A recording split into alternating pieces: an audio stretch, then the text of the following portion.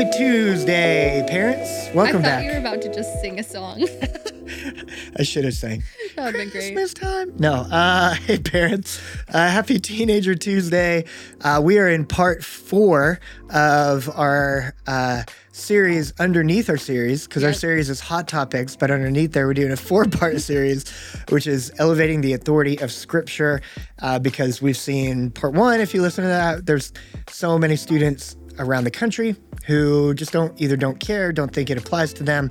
And even students inside of our community in our church, 5%, if you remember this, 5% of our students think, middle schoolers and high schoolers both think that either the Bible is not all true or that it doesn't matter if they read it. It doesn't change their life. So, as parents, shepherds of our young people, we get to have influence. It's their decision, but we get to work on influence in their life.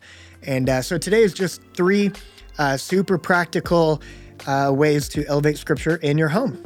Yeah, love that. Let's dive right in. Number 1, consistency is better than length.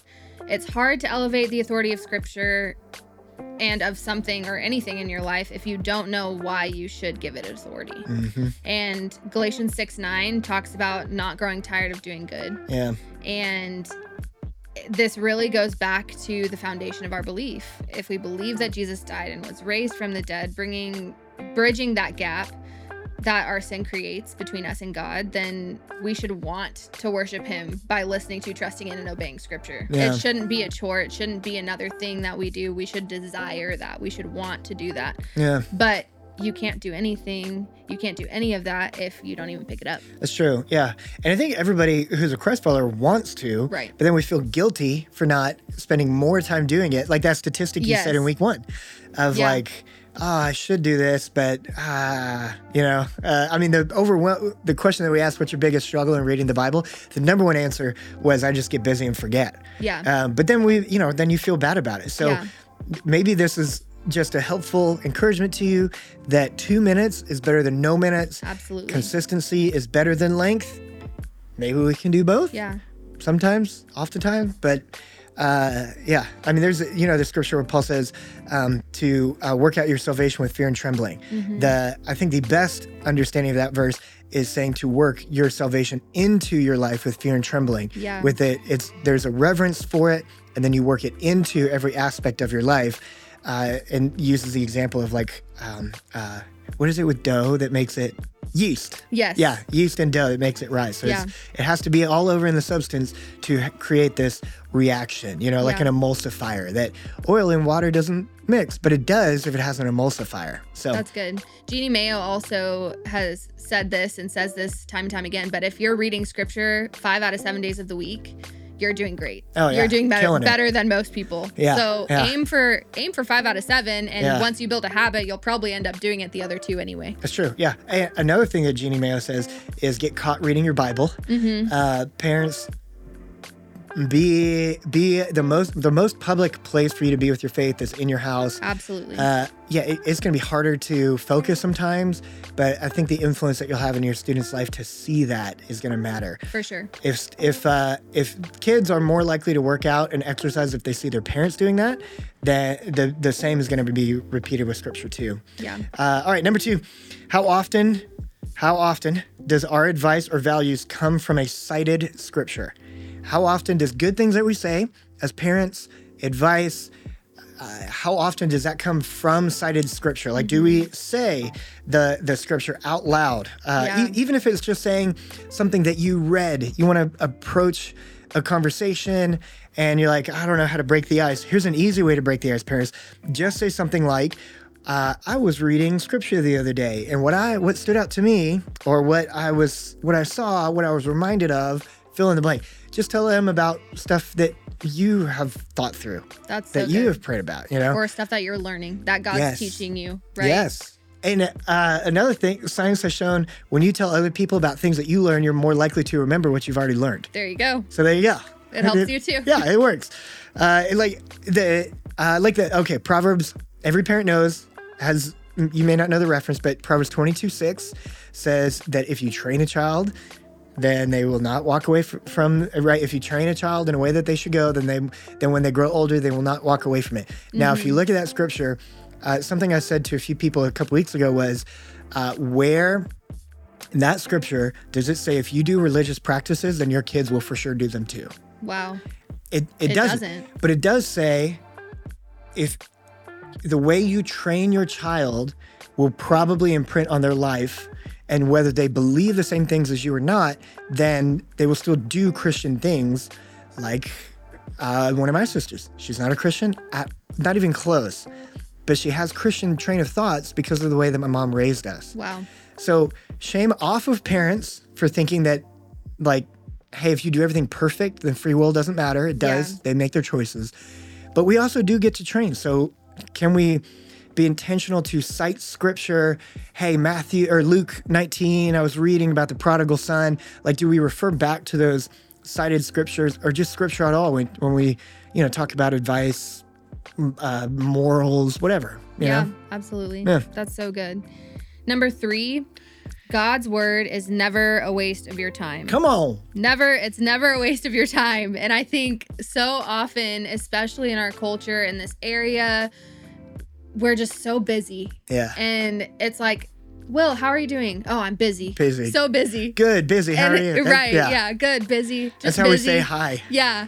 And just knowing the fact of God's word is never a waste of your time. Mm-hmm. It never is. 1 Corinthians 15:58 says, whatever you do in scripture, in the word of God, is not done in vain. Yeah. It's not done in vain. Whatever you're doing in God's name, it's not useless. Yeah. Yeah. Yeah, it's true. And even there, Paul's like talking to them, hey, be strong and immovable. Right. And he's talking about their purpose, Yeah.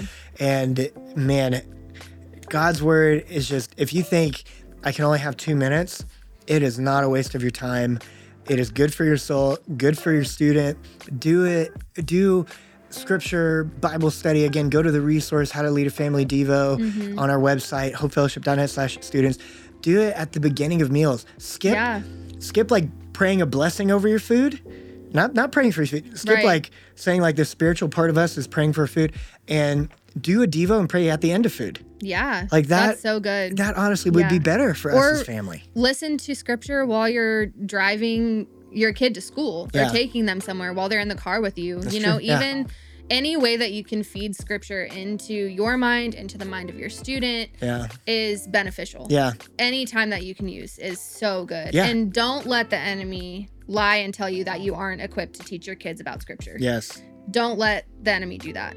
God made you your child's parent for a reason and has equipped you with everything you need to train them up in the way that they should go. Yeah.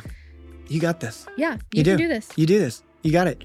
I would also say, like, on the don't feel like it's a waste of time. If they're like, I don't want to do this, set a timer. Yeah. Just say, hey, this is not going to be long. It's going to be 5 minutes, so you can jump back on some video games. But for 5 minutes, we're going to read these verses. Then we're going to talk about them. We're going to pray out loud, and that's it. When this timer goes off, we'll stop wherever we're at and we pray. Yeah. That is not a waste of time. That consistency is just so big. Yeah, that's so good. And having your student pray out loud too. Like, don't just be the person to pray out loud. Yeah. You, as a parent, empower your student to do that too. Yes. And they might tell you no. Yes, and that's okay. Just force them. Just challenge them. Challenge them. Don't force them. Challenge them. And if they say no and they're really emphatic about it that time, then say, okay, you don't have to this time. Next time. Next time I want you to do it. Yeah, eventually if they say no for like a year, eventually you're going to be like, all right, come on. For sure, yeah. But the first time, it's okay to maybe be a little hesitant. But hopefully in the comfort of your own home, they can gain the confidence that they need to be able to do that. Yeah, that's true. Inside and outside of your home. Mm-hmm. So one other cool thing that I wanted to make sure that we mention is we're working on a resource that will go live soon that will have a list of different places to go for recommended Bible studies for students, but also for you as a parent. And we are hoping, fingers crossed, to have that available by the new year. So if you have any that you or your student have liked, or if you have any ideas, you can send them to students@hopefellowship.net. Yeah. And we would be grateful for your input. We'd love to hear that. And speaking of input, in the next few weeks, we're going to be sending out a parent parent survey, so please fill that out. But yeah, we'd love your feedback always. We want your feedback. We say this all the time. We don't know everything. We don't claim to know everything. What we're trying to do is just resource you with what we can know, what we do know. And, this is our job. So we get to spend a little more time on it than you probably do, because in the office, we do a lot of research and work to be able to set you up to better win as a parent. Yeah. Hopefully we can do the time. We can spend the time researching so that you as a parent can have a great resource and give us feedback on that. Yeah. To make it better. Yeah.